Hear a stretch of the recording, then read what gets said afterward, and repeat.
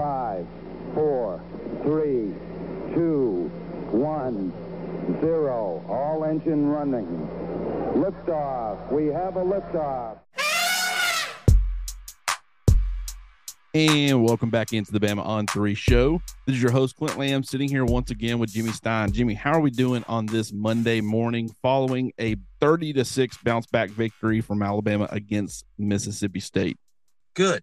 You know, sometimes the bye week, I'm like, gosh, after all these weeks watching Alabama play, you know, there's no Alabama game this Saturday. But you know what?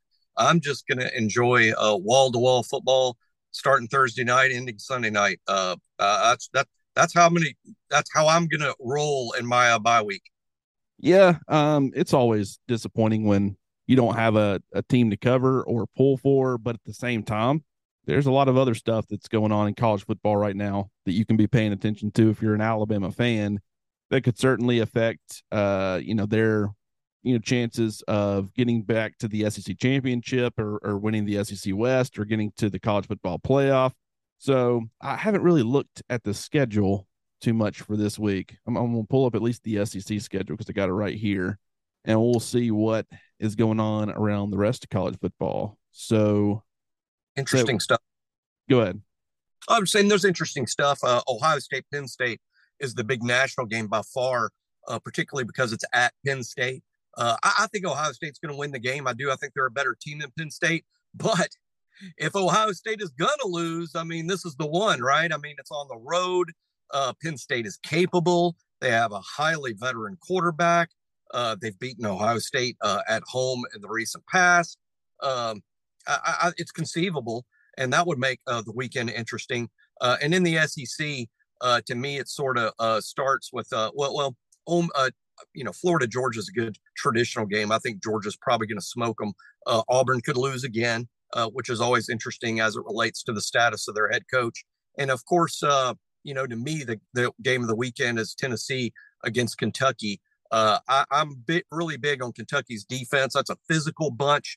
I'm curious to see how Kentucky on defense plays Tennessee.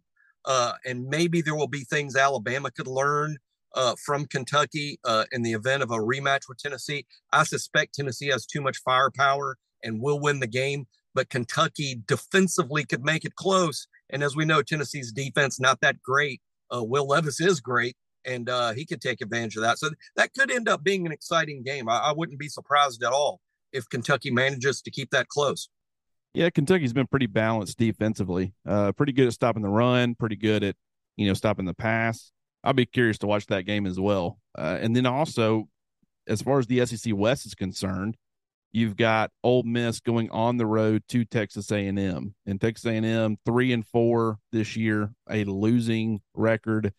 We all make fun of Jimbo Fisher and Texas A&M for 8-4 records. At this point, you're praying for an 8-4 record if you're an A&M fan, because you already got the 4 losses. So can't lose again if you want to continue with that trend. It looks like it's going to be not just worse, but quite a bit worse. And then, of course, now Jimbo Fisher's record through however many number of games that he's, 58 or something. I don't know exactly what it is, but it's now worse than Kevin Sumlin. Barrett Sallee with CBS updated that and pointed that out. So at the same time, A&M's back's against the wall. Ole Miss, LSU's a really good football team. Don't get me wrong. I wouldn't say really good, but I think they're a good football team. But Ole Miss, to me, they struggled against some teams they shouldn't have. They struggled for quite a while against Vanderbilt. You go to College Station, hostile environment.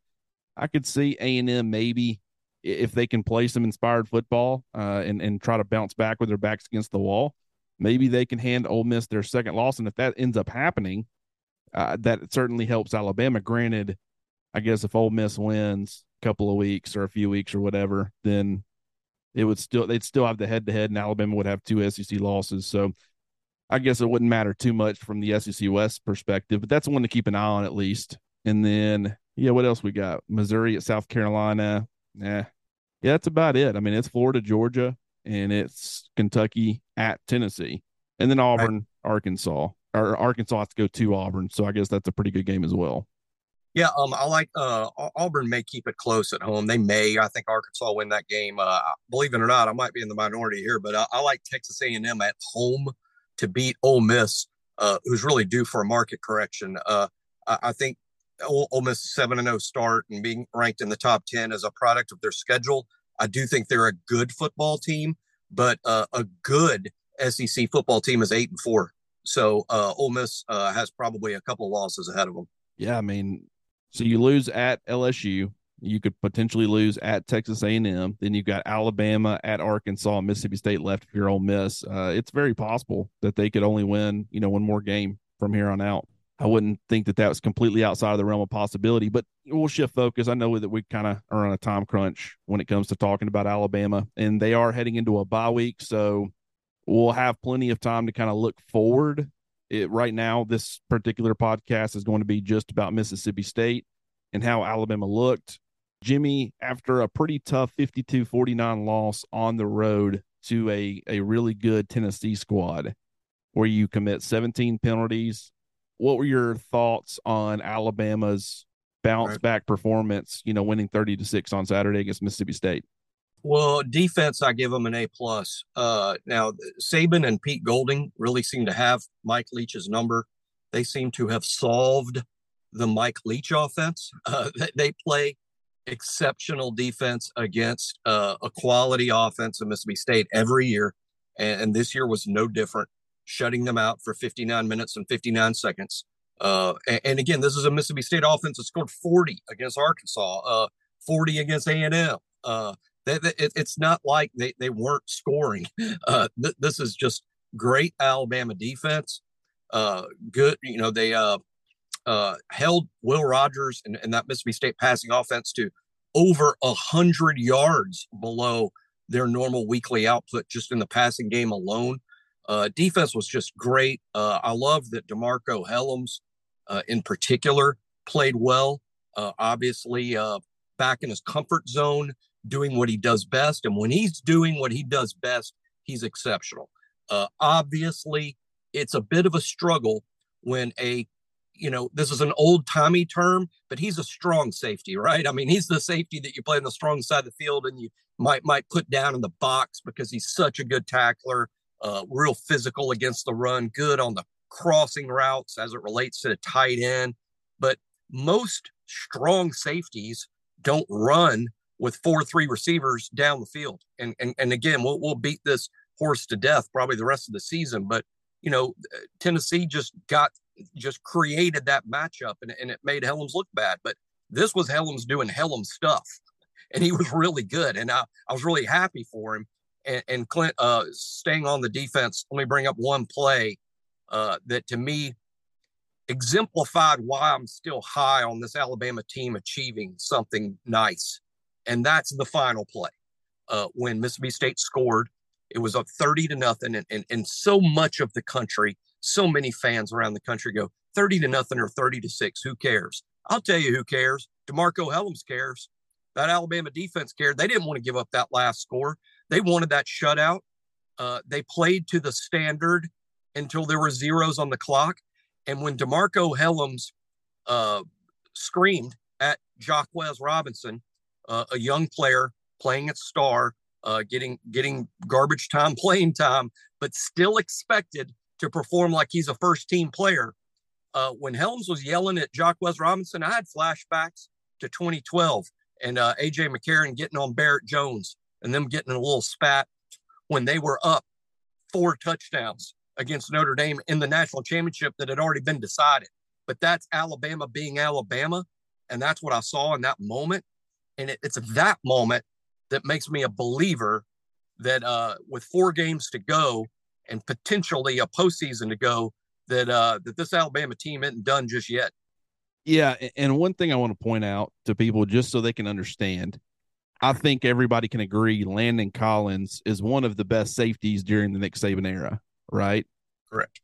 He's getting completely torched by Jalen Hyatt as well if he's put in the same position that DeMarco Hellams was last week on the road in Knoxville, where you're having a, essentially, because Landon Collins, as good as he was, high second-round pick, probably should have been a first-round pick.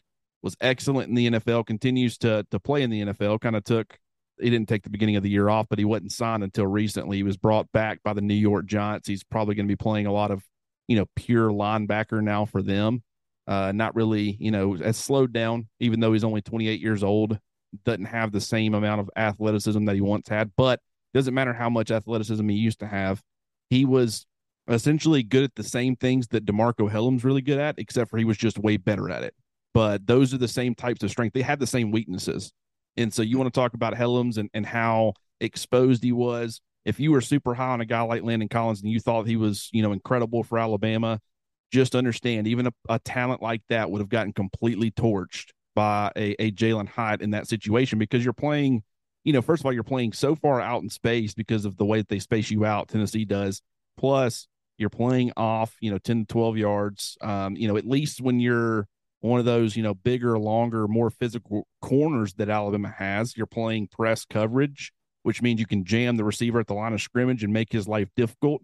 A little bit of an undersized guy like Jalin Hyatt would have probably struggled a little bit even though I think he is pretty good at getting off press, and it's difficult when, he's lining up as they're stacking him and doing a lot of different things. So you really couldn't press him a whole lot. But my point here is that at least those perimeter corners get to do that. And that helps. That's where their advantage is.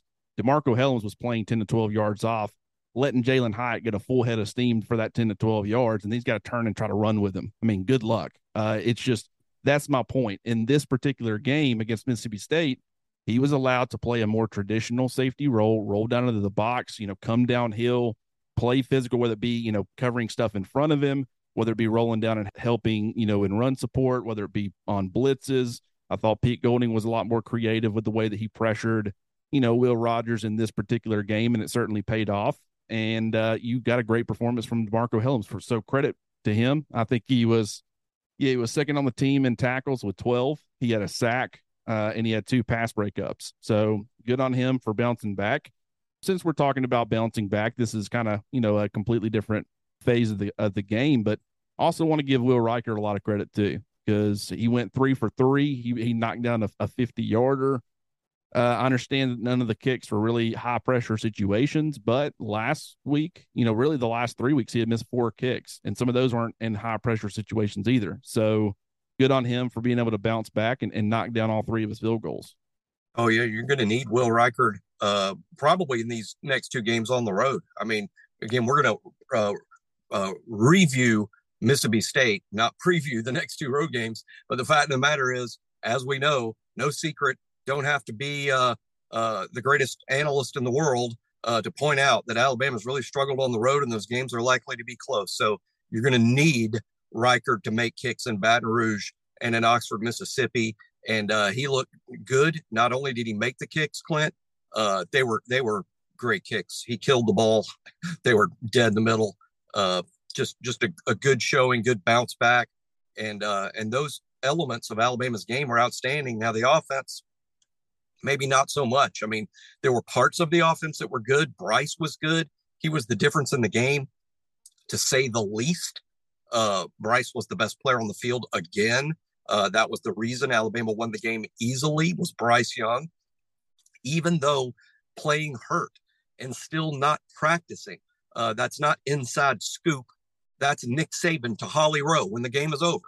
So we can say now out loud, because Nick Saban did, Bryce still isn't practicing. I think we saw on the TV broadcast him continuing to get treatment on the shoulder during the game. So he's struggling. He's still not 100%. He's still not practicing.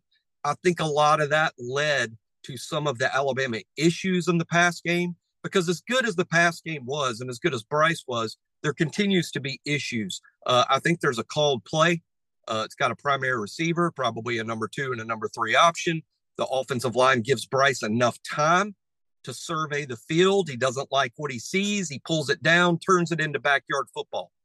No problem. He's really good at that. He's really good at that.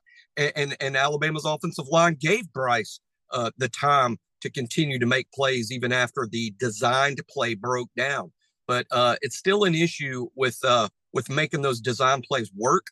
And I personally think a lot of it is the timing that's off, because Bryce hasn't really practiced since Arkansas week, which now feels like a year ago. And I think in that way, the pass game struggled and the run game obviously struggled. Alabama's rush numbers against Mississippi State were abysmal, and it needs to be the point of emphasis moving forward, in my opinion. Yeah, you're right. And I think that is a major concern because really the explosive plays that you're seeing from Alabama's passing attack are on broken plays. You know, it's Bryce Young buying time, then receivers getting open because it's just super difficult for a defensive back to cover a receiver for, 6-7 seconds or longer in some instances.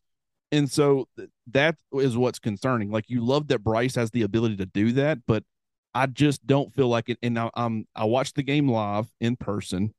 I was sitting at a spot in the press box where I didn't have as easy access to a TV because typically what I do is I watch the play live, see what I see, and then I immediately turn to the television and watch the broadcast version of that play, which is a few seconds behind, and I'm able to get a kind of a look at both. It was more difficult to do in this particular game just because of where I was located, and on top of that, I think that there's a lot of it's difficult to watch because I would love to go back and watch the all 22 because it's going to show you the entire field and see what's happening downfield. But watching it live and then having the limited camera angles that I do or I did, it felt like Alabama's receivers were struggling to get open downfield. And it continues to be a concern. Like, there's so much talent within that group. I think you don't have any headliners right now, but from the pure like high school rankings and guys that you brought in who had college experience from the transfer portal and what you expect out of those guys. And understand that we just now finally got to see Tyler Harrell, which was in pretty much mop up duty. But at the same time, it just feels like the plays, whether it be how Bill O'Brien's scheming it up and it's just not good offensive design, or it's receivers simply not having the ability to get open downfield. If Bryce Young is not scrambling around and creating time for his receivers to get open, I would say 9 times out of 10 catches are contested. And when you think back to Jerry Jeudy and Jalen Waddle and Devontae Smith, those guys were able to create a lot of separation through their route running, and it made the quarterback's jobs really easy, because those guys, you see the guys come open, you throw the football. It's like if Bryce is not buying himself time, he's throwing into windows, really tight windows, and sometimes he gets it, and sometimes it's, some dangerous throws. So that to me is probably the biggest concern with the offense right now from a passing game perspective. But you're right. Mississippi State ran a lot of 3-man fronts. They were dropping 8 quite a bit.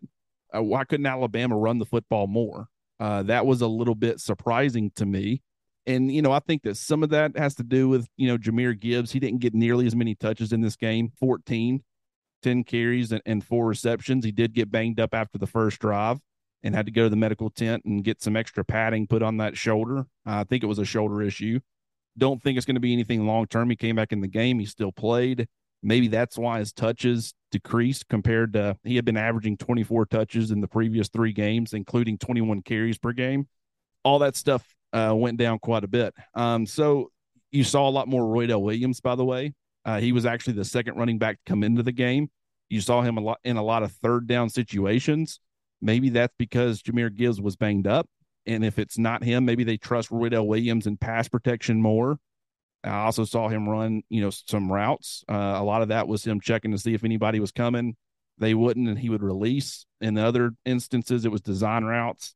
So I think that they might like Roydell Williams in third down situations more than Jase McClellan when, Jahmyr Gibbs is banged up, or maybe that's just what they're trying to do, even if Gibbs is healthy. So the run game, the running back situation, what are your thoughts on all that stuff?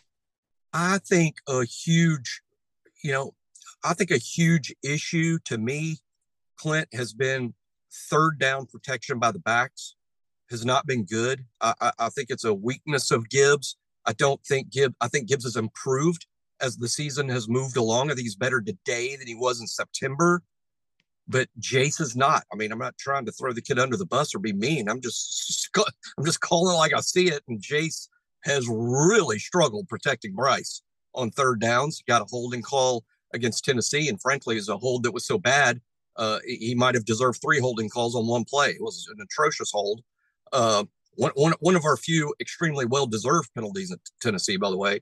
And I'm wondering if seeing more Roy Dell is sort of a response to that. Maybe they're more confident that Roy Dell can pick up that blitz on third down. We know he can catch the ball.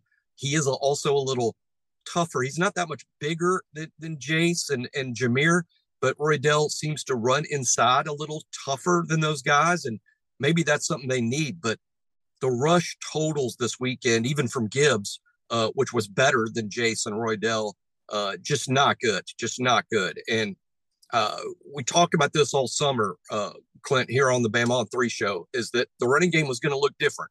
And the numbers would be fine, but it would look different. There would be a whole lot of no gainers and short gainers because Jameer, Jace, and Roy Dell are not outstanding tackle busters. That they need room. They need to play in space, and space isn't always going to be there. But the good news is when you give them space, holy cow, they can hit home runs, particularly number 1 and number 2. They're home run hitters. That's why the numbers will be fine because, hey, whether if you rush, 10 times and each time make 6 yards, that's 10 rushes for 60 yards. Well, you can rush 9 times for no gain, and on your 10th run, you make 60 yards. You also have 10 carries for 60 yards. That's sort of what Alabama's run game is right now to me, Clint, is the first one's sort of better because you're consistently moving the ball. The second one's fun 1 out of 10 times because you made the 60-yard play, and that's fun. But the other 9 times, it might have led to a punt and a lost possession. So Alabama's got to work on that. I think down the stretch, Bryce's shoulder is going to be better. The off week comes at a good time. I think we'll see the healthiest Bryce we've seen since Arkansas, since prior to Arkansas against LSU because of this off week. But for Alabama to achieve, for Alabama to win the West and go to Atlanta, they're going to have to run the ball better than they've run it over the first 8 games, in my opinion. Yeah, and I think you can live with the explosive plays. A lot of people want to say, oh, well, if you take away, Jameer's explosive plays, the run game hadn't been that great. It's like, I mean, sure, if you take away Nick Saban's 6 national championships, he hadn't won a whole lot of national championships. I mean, I don't understand that argument. It's part of the offense. And I get kind of what they're trying to say with that. Like you can't take away the explosive plays that he provides. That's kind of one of his strongest attributes. But what they're essentially saying is they want to get more consistency as far as movement in the run game. And when you need 4 or 5 at a time, you're able to get it. And down the stretch, in some of these games, if they would have really been able to trust their ability to do that, if they would have been able to trust the offense against Tennessee late in that game when, Will Reichard ended up missing the field goal, maybe it was the fact that they did feel like they needed some yardage and they didn't really trust their offense's ability to get the 3 or 4 yards closer on run plays. If that trust was there, maybe Bill O'Brien does call some runs and maybe they do convert some yardage, make it a much more manageable field goal. And then it's, either Will Reichard makes it or you're going to overtime. Maybe that's a lack of trust. We haven't really thought about it from that perspective, but, that certainly could, be a part of it. And you wonder what it is. And right now, the way that I kind of do it, my first watch through, I wasn't able to do it yesterday. I typically get one quick run through on Sundays. I'm doing that this morning, or I was before we hopped on here. And what I typically do is it's defense oriented, and I'll look at fronts and things like that the first time through. And then I'll just watch the offense, normally, and then really not do I'll jot down some quick notes if I notice something, but it's not really trying to analyze too much. It's just casually observing. And then I'll go back and do a lot more of the analytical stuff with the offense later on today. But, so I don't really know what the issue was as far as, the run blocking and where the struggles were coming from. But the bottom line is there were struggles, and it is something that they've got to be able to get fixed. I do think Bryce can handle high volume and really being asked to do a lot. I mean, he's proven that he can.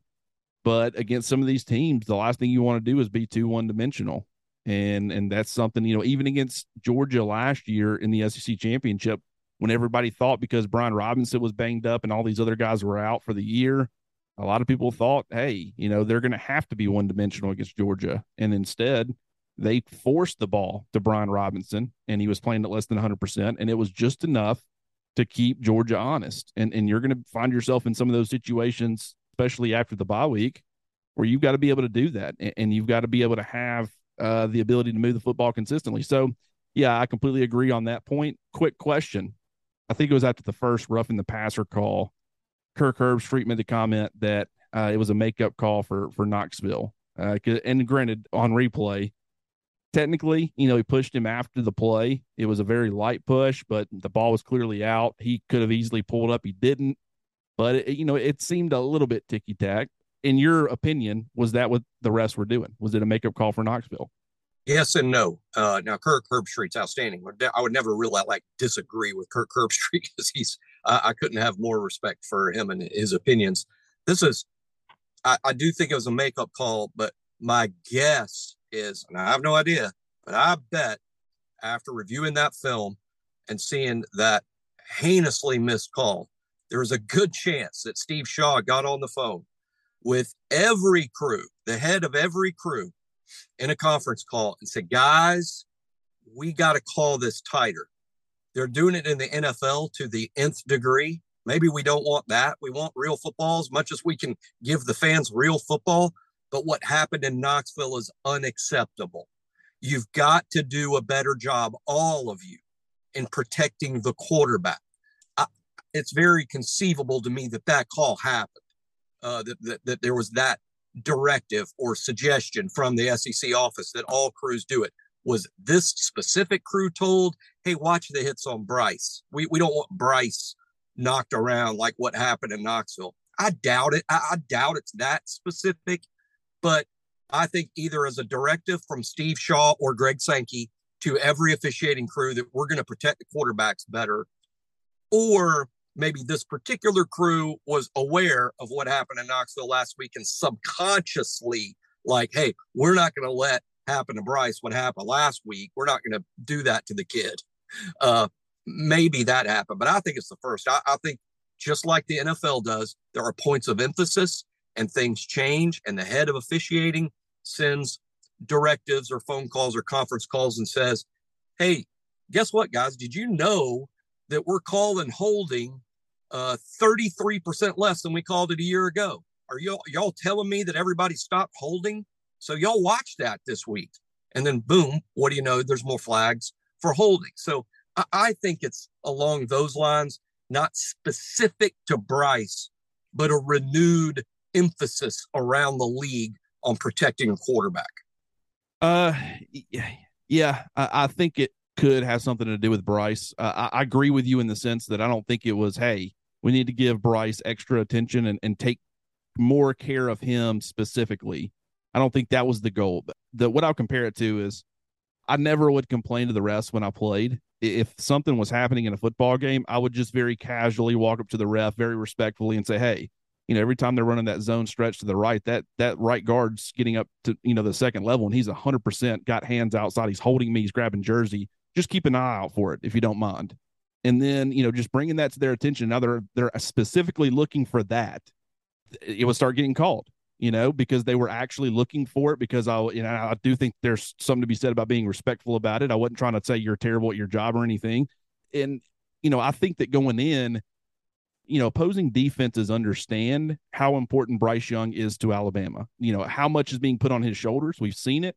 We've seen what happens when he doesn't play in a football game, how rough the offense looked, and then 4 turnovers, including 3 from your quarterback, and taking unnecessary sacks. And, is it bounty gate? Or guys getting, paid, we'll give you $50,000 if you're able to knock the quarterback out of the game? No, it's nothing like that.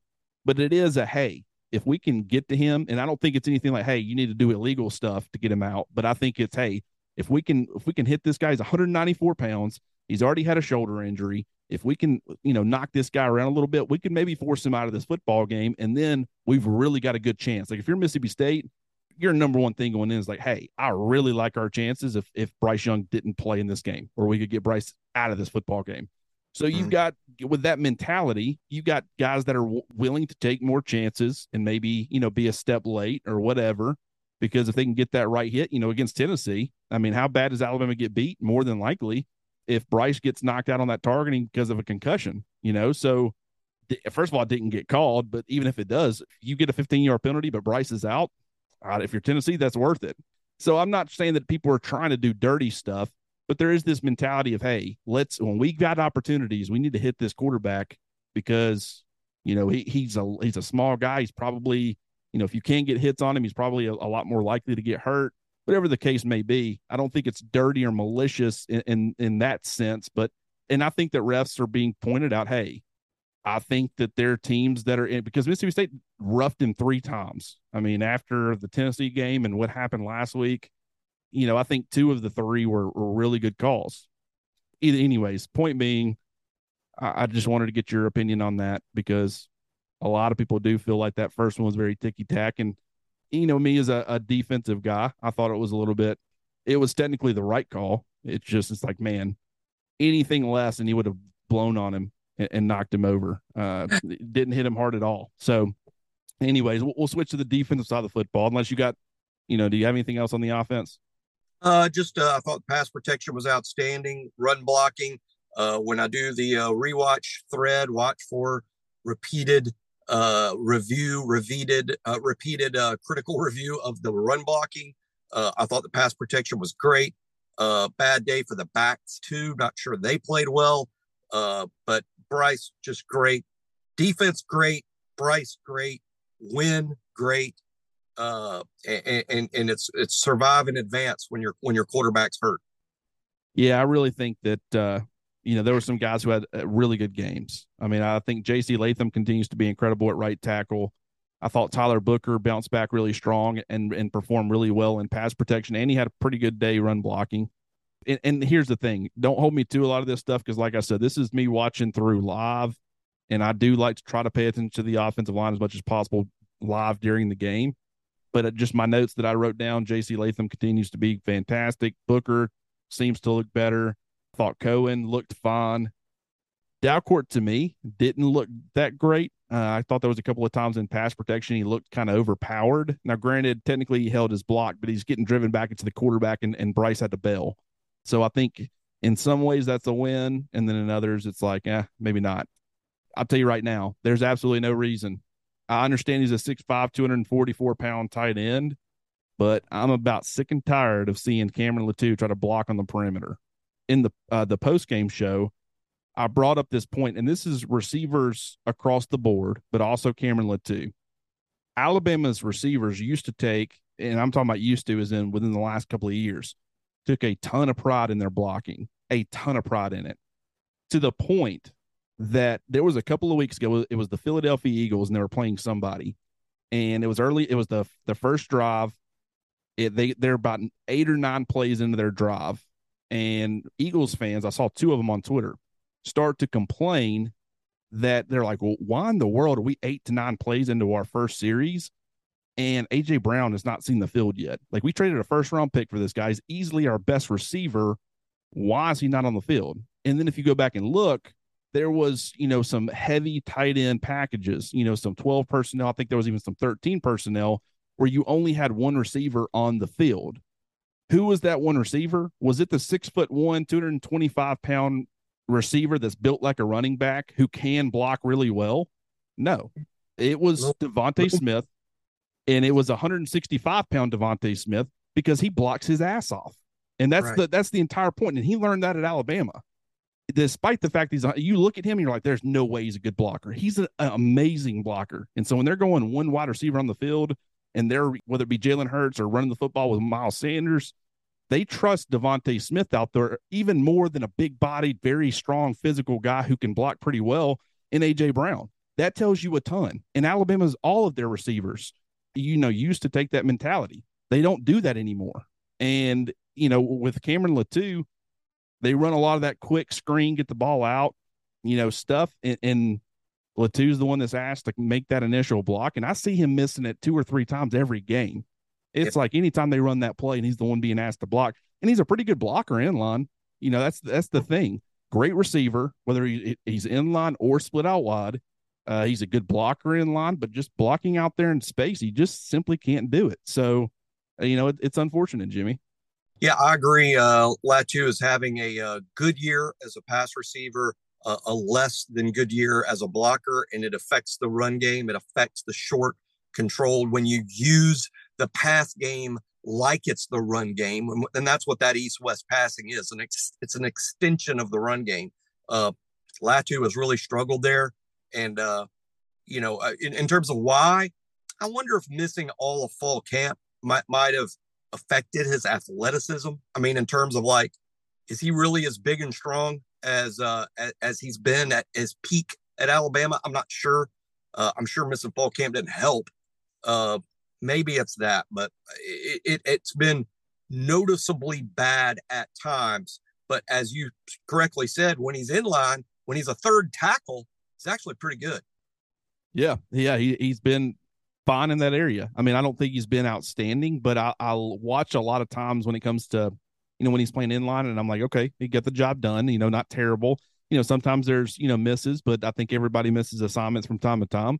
But it's like, I would need to go back and actually get the numbers, but it just feels like anytime he's expected to be that guy to get the initial block on one of those, quick passes, he's not making it. And it's not like he's going against some big, strong guy. It's because he doesn't have the athleticism to get the guys are running around him, right, and they're able to make the play. And I think that at some point you're like, all right, this just didn't work. And this is all you're doing is, hey, it's 2nd and 10. It's 3rd and 8. It's whenever you call it, it doesn't work. And so I think that's a big problem.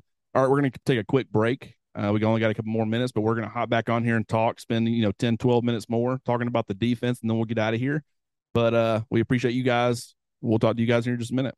Jimmy, we were talking about the offense, and now we'll talk a little bit about the defense. You've already mentioned it. You felt like they had an A+ performance. What kind of went into your decision for giving them an A+? Well, if the game's not about points, I don't know what it's about. I mean, I just had someone criticize one of my my tweets this morning. I mentioned a statistic that had nothing to do with anything but points scored, and I got the, well, statistics will lie to you sort of thing, and I'm like, are points a statistic? They're sort of what's used to determine who wins and loses the game. It's not like yards per play when the wind is blowing from the south and there's less than a sellout crowd and Fowler and Herbstreit are broadcast or the announcers for the game. I mean, points are how you win and how you lose, and there's nothing else. So to me, I always start with points, and Alabama pitched a shutout for 59 minutes and 59 seconds with Mississippi State only scoring in garbage time. Not against the complete first team defense, although there were ones on the field. And while I do think giving up the touchdown, like I said, it was one of my favorite plays of the game because it showed that maybe there is some dog in this Bama defense. Maybe there is some hateful competitors, that a term that Nick used earlier this season. I just giving up 6 points total to a Mike Leach led offense, quarterback by an outstanding quarterback. Will Rogers is really good. State's a decent team. I think they'll finish no worse than 7-5, which is a good team. I think if you finish 7-5 in the SEC, probably means you're an 8 or 9 win team in another league, to be honest. This is a good team. And just giving up those points. And then you could dive a little deeper into the statistics and see, again, holding State's vaunted passing attack to 100 yards less than their average. Will Rogers had a statistically poor game. While State did have some success running the ball, it wasn't enough success to dent the scoreboard, not really. And I like the attitude of 4 sacks, 17 pass breakups. And, I've forgotten to, here's the most important thing that happened. Not that Terrion Arnold was an issue. I wouldn't say it was an issue or a liability, but Alabama got better at cornerback. Eli Ricks, finally, he had to conquer 2 things, health, and number 2, you got to be out on the field in practice under live bullets to fully understand the new scheme that you're playing in. And Eli had the shoulder in the spring. He had the back in the fall. He's finally healthy, finally knows the playbook. You can put him out there, and he showed, I think, Saturday night exactly why, as a true freshman, he was a 3rd-team All-American. His man-to-man cover skills are outstanding. And while Arnold wasn't a liability, Eli Ricks, due to the veteran nature, his physical ability, Alabama has upgraded cornerback for the rest of this season? Yeah, first of all, people are going to talk about the run success with Mississippi State. I thought it was interesting. Alabama came out in a 3-2-6 dime rabbits package where Dallas Turner was essentially playing off ball line. He was playing off ball linebacker, and they were sending him a ton when he was lined up in that spot. They were also allowing him on some snaps to, more so play it like a typical linebacker, especially against the run. I think I did see him dropping coverage once, but I haven't gotten to that part of the film. I'm only through the first half. So still need to go back and watch, but I thought he played pretty well. I thought it was a very interesting look.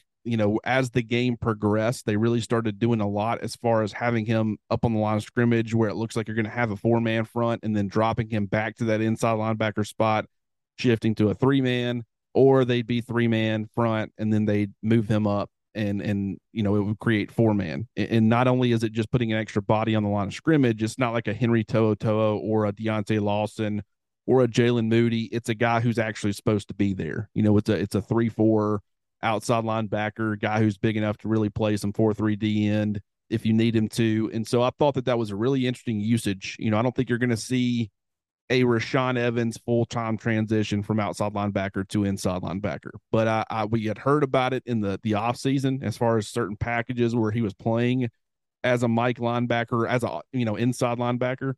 We just hadn't really seen it in games too much, other than the occasional, there was one where I think him and Chris Braswell both lined up as your 2 off-ball guys, and then were both sent on A-gap blitzes against Tennessee. It was kind of a different look. But he was, he looks very fluid playing the position. I was actually pretty surprised. There was, some times where recognition's not fully there. That's to be expected. I mean, you saw that out of Rashaan Evans too when he first made that transition.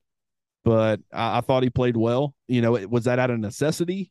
Was that out of, was that due to opponent? I mean, you didn't have, Jaheim Otis. He was out, didn't even suit up. DJ Dill didn't suit up. You already had Justin Eboigbe, who has been out for the last few games. That's your top, 3 of your top defensive linemen outside of Byron Young. It's 3 of the top, probably 4 or 5.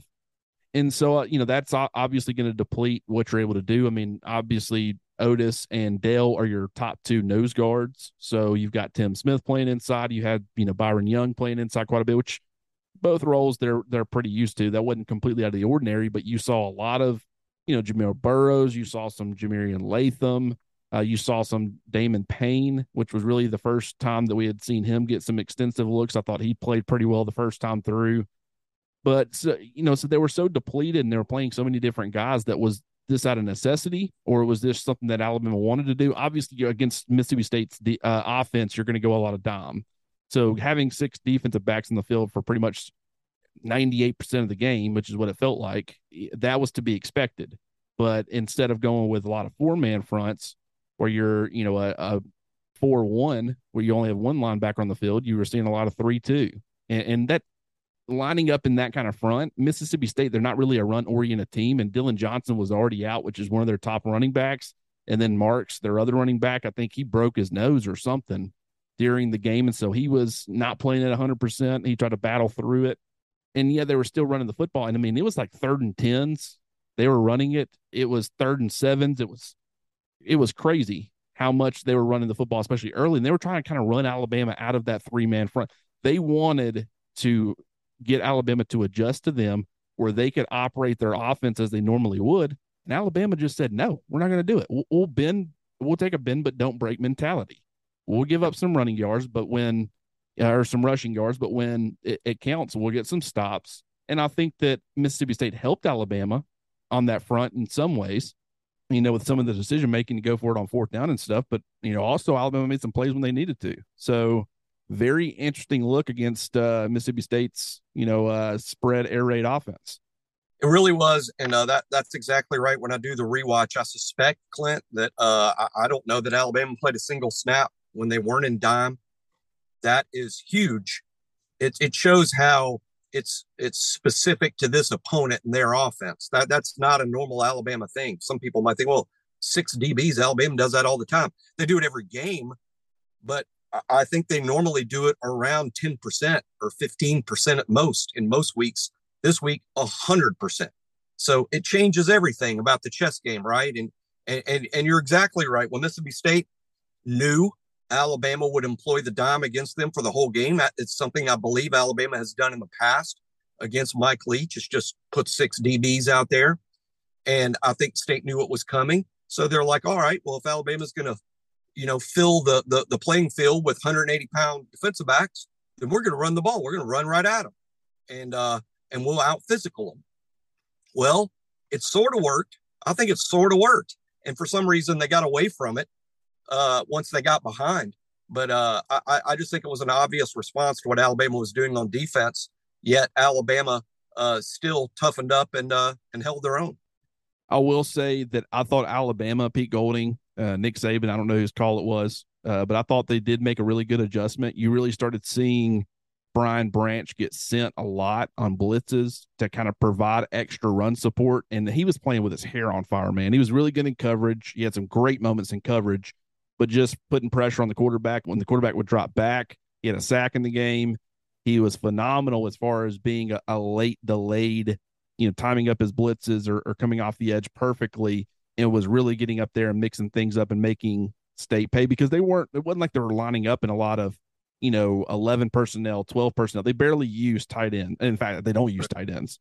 So it's 5 men, 5 offensive linemen on the line of scrimmage. When you're bringing him off the edge, there's really nobody too much to account for him if you're running the football. So Alabama adjusted very well with that. And really that's where the success for Mississippi State started to slow down on the ground. And then they completely kind of abandoned it at that point. They're like, okay, we're not going to be able to run Alabama out of this like we thought we would early.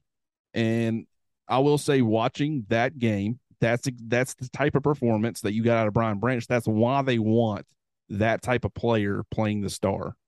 I think that you can, would Javier Arenas be pretty good at coming off the edge and stuff? Certainly, but just Brian Branch, very active, very physical style of defender, and he does a fantastic job when you start getting him mixed up and coming off the edge, whether it be to help against the run or to get after the quarterback. Great performance out of him, and I thought it was pretty good adjustment by Alabama's defense. Another question that I had, which is a concern that a lot of people have, obviously Henry To'oTo'o led both teams in tackles with 13, and that included 1 tackle for loss. But people were concerned with his play this season. What have you thought about To'oTo'o and his performance, and do you think fans should be concerned or not? Well, I think I'm going to compare him to Helms in this one way.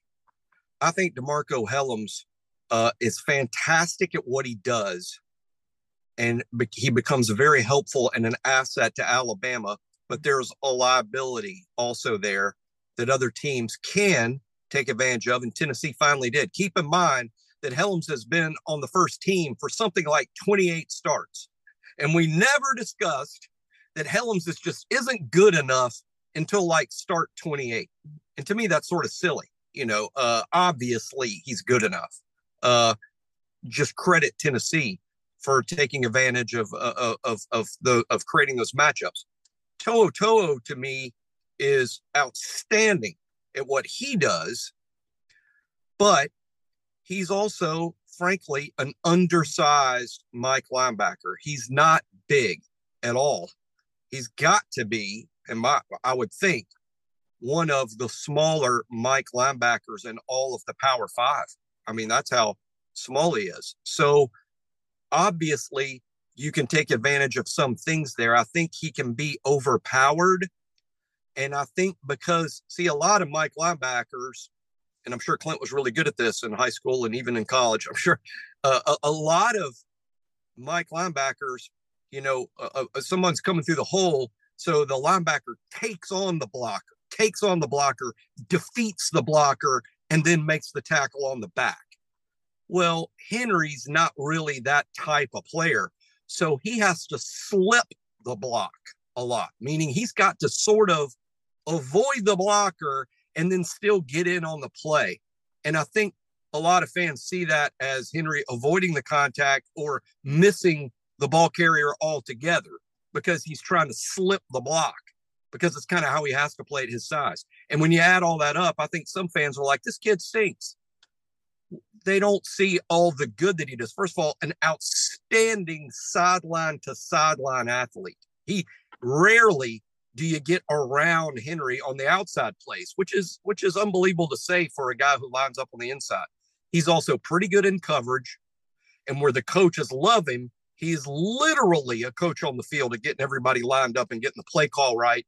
And for those who don't understand how important that is, I hereby sentence you to go watch Alabama's inside linebackers in 2019 when it was two true freshmen and they could never get anybody lined up right because they didn't understand the defense themselves. So if you don't think it's important, go watch Alabama play defense in 2019. It's vitally important. And Henry is apparently as good as there's ever been doing it. And that's per Saban and the coaches. Henry is A++ at that. He's a A-level athlete, and he's a pretty good tackler, and he's a leader. Does he have a weakness? Yes. And for some reason, that's all some people will ever talk about. Yeah.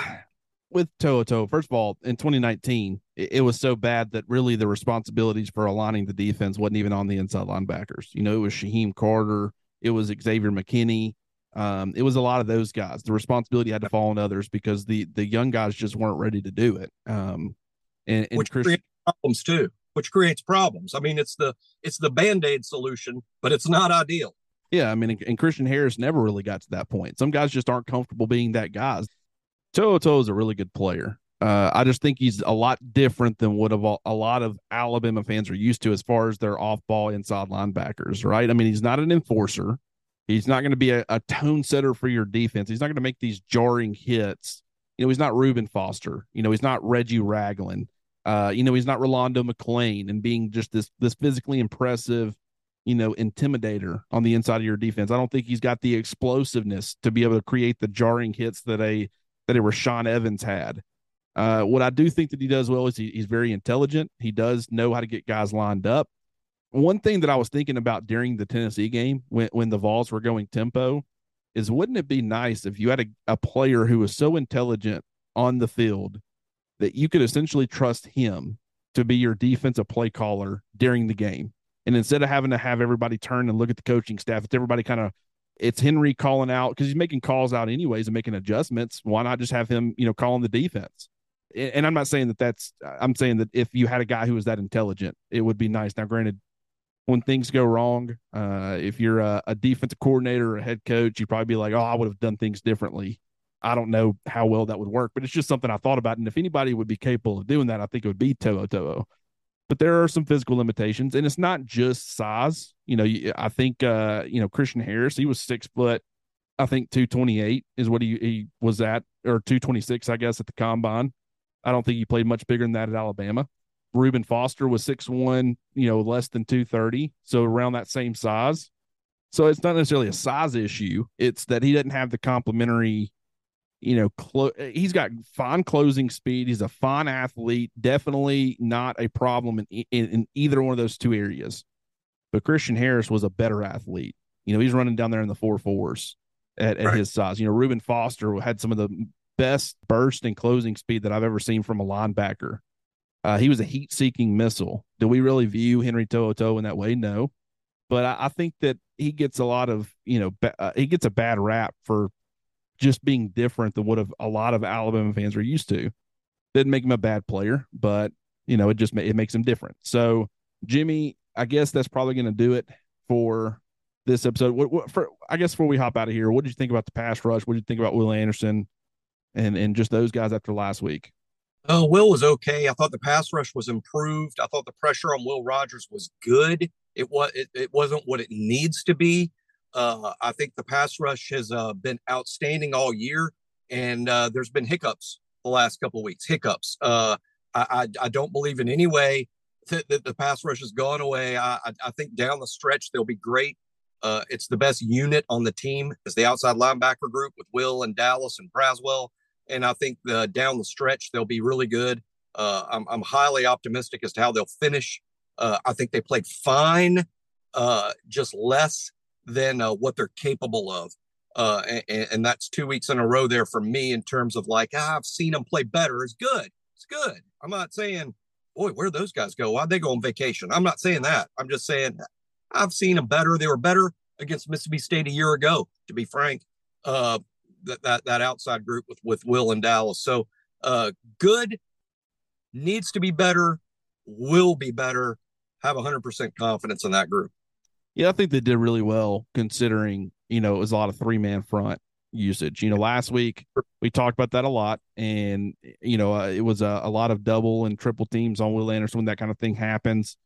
I think Alabama, a lot of times when they had Dallas Turner as an off-ball linebacker, they were sending him, so they were still sending 4. But you did see some 3-man rushes in certain instances. I thought Pete Golding did a much better job with his pressures and where he was bringing it from. He started bringing Brian Branch a lot. You were sending, Henry To'oTo'o a lot. You had Dallas Turner lined up as an off-ball linebacker being sent on a lot of blitzes. You even saw Kool-Aid McKinstry, even though it was kind of late, and the play developed to the opposite side, which kind of took him out of it a little bit.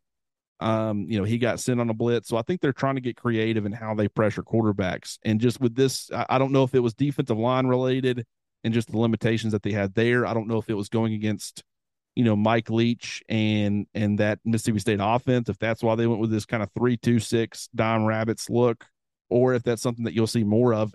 It will be very dependent. They're not going to line up in that, probably against Tennessee, because Tennessee can make you pay on the ground a lot more and be a lot more consistent with it, even though I think that might be something they try if Tennessee, if they were to play them again or something, they're having a lot of success. We'll just have to wait and see. But getting back to Eli Ricks very quickly, I do think he had a phenomenal performance. I will say this. As an Alabama fan, I'm sure it's frustrating to see the success that he had against Mississippi State and to think, what if against Tennessee? First of all, who got torched? It wasn't, even though Arnold had some pass interferences, even though he gave up, he was targeted quite a bit and he did give up some plays, none of the explosive plays to Jalen. Jalen Hyatt didn't catch anything on Terrion Arnold. It was Ramel Keaton and some of those guys, Brew McCoy. So it wasn't his fault, all the touchdowns and stuff. That's first and foremost. Secondly, Nick Saban is going to put an emphasis, he always has, on doing everything the right way, doing it the correct way. And as an Alabama fan, you might say, well, Ricks is just, look what he was able to do for you. You put him out there and he was incredible. You just got to suck it up and say, some guys are just not practice guys. Just throw them out there for the game. If Alabama would have taken that approach throughout the years, Alabama's program would not be Alabama's program. Like, they might be better at corner this particular year, but having that mentality of, we'll let some guys get by with it, but others we won't. That's how a lot of teams and programs operate. This has been one of the core pillars of Nick Saban's program is, hey, I don't care how good you are. You approach practice the right way. You do things the right way. And until you're able to prove to us that you can, we're not going to play you. And look at the way he performed once he got out there. He was a freshman All-American at LSU, a third-team All-American as a freshman at LSU. So it's not like he didn't have the talent, but I also think he might be better served because what did Nick Saban say in the postgame? He said he practiced a lot better this week. Which means he took the correct approach. He did things a lot more like the way that Saban wants them and the way that Alabama wants them. And I think he's going to be a much better player over the course of the rest of the season as a result of that. So I don't think you're getting this Eli Ricks if he's playing all year and you give him passes. Hey, we really want you to do things the right way, but if you want to do them the way that you want to do them, you're above that. We'll just hold everybody else to the Bama standard except you because you're a really good player. I know that that's what some people want. It's not how he operates. And if he took that approach, I don't think you would have seen 6 national championships, SEC championships, winning against unranked opponents and the record, the stretch they had there against, former assistants and all these things. And it's a huge reason why Alabama players get drafted highly into the NFL, because they know that at Alabama there's a standard. And if you don't live up to that, if you don't do the little things the right way, you're not going to play. And they trust that. So they want those kind of players on their rosters. So I don't think you see the same amount of success from a draft perspective. So that's kind of my 2 cents on that. It's frustrating, but Alabama's still in the hunt. They control their own destiny. And now you've got an Eli Ricks, who I feel like is a better player for having to sit. I think he's a lot more motivated. He knows that it's not going to be handed to him. Everything he did on Saturday against Mississippi State, he earned it, every bit of it, whether it be, during the game or prior to the game. He knew he was out there because he worked his tail off and he earned his spot. So that's my 2 cents on it. Jimmy, you got anything else before we hop out of here? No. He played outstanding. It was time. It was time. It was the right time. Everything with Saban is the right time. There are still people upset about our quarterback usage in 2017 when Jalen was the quarterback all year and Tua was a true freshman, and Tua didn't really become the quarterback until the second half of game 15. Here's Alabama won the national championship because Saban handled the timing of all of it perfectly. He's the greatest to ever do it. And to me, this Ricks thing is sort of similar. It wasn't time earlier. You could have messed up Ricks earlier. You could have messed up the defense early. It wasn't time until it was time. Nick Saban knows this stuff better than anybody's ever done it. And Tua became a better player for it. Jalen would later become a better player for it. And now Eli Ricks, freshman All-American, he's going to be a better player for it. Yeah. And I mean, you can't argue with the results. I mean, obviously, the Tennessee game, would it have worked out a little bit differently as possible? No. But I don't think that from the overall output that Tennessee put up, some people would say, hey, well, maybe you should have had Arnold, Ricks, and Kool-Aid all on the field at the same time. No. Like that, they hadn't practiced that. I mean, we know that even though Kool-Aid had seen some time at Star and he was forced to play it, was it against Texas? No, it wasn't against Texas. Arkansas, maybe? It was Arkansas. It was Arkansas. He played Star for 3 snaps against someone. I think it was Arkansas because Brian Branch did go out in that game. Yeah, that's probably true. Yeah, it might have been Texas, though. I don't know. Anyways, point being, he had to place a little bit of Star, and Nick Saban says he has practice there, but he also admitted that while he was in there doing that, the safeties were having to tell him what he was supposed to do on a snap basis because he hadn't played it enough. And when you're going against Tennessee, it's like, I mean, that was not the time to make that adjustment. And it might be something that they do moving forward, certainly something they could do moving forward, but that was not in the moment, the time for it. Ricks was not the solution, other than maybe getting some stuff cleaned up and getting better play at on the perimeter, which maybe could have made a difference. It was only a 3-point loss, but overall, I think the result's probably pretty similar. So bottom line, it's working out for Alabama. It feels like, I still believe in Terrion Arnold, still believe in the depth, but now that you've got Eli Ricks stepping up, I think Kool-Aid played extremely well against Mississippi State. I did find it interesting that early on, even though I think they went at Ricks first, really Kool-Aid became the guy that they were wanting to target over Ricks, which I found very interesting. And then Kool-Aid held up pretty darn well. And then they started testing Ricks a little bit later on. They both ended up getting 10-plus targets. Both had 4 pass breakups. So great performance by both those two guys, and great performance by Alabama's defense overall. You look at the run game and the fact they didn't stop the run well at times, don't be concerned with that. That is strictly based off of the looks that Alabama gave them, and that was by design. Like, there was nothing more that Mike Leach wanted than for Alabama to adjust to stop the run.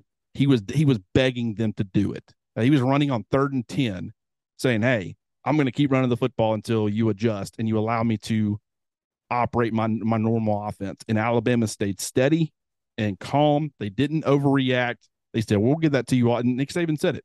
We'll let you run us all day if you only score 6 points. And that's exactly what happened. And really, the 6 points wasn't until the final play of the game. So this defensive game plan worked out to perfection for what Alabama wanted. So, I mean, you got Will Rogers, who had 60 pass attempts, only threw for 231 yards. That's 3.9 yards per attempt. Running backs are expected to have more yards per carry than that. So that should tell you everything you need to know. All right, Jimmy, anything else before we hop out of here?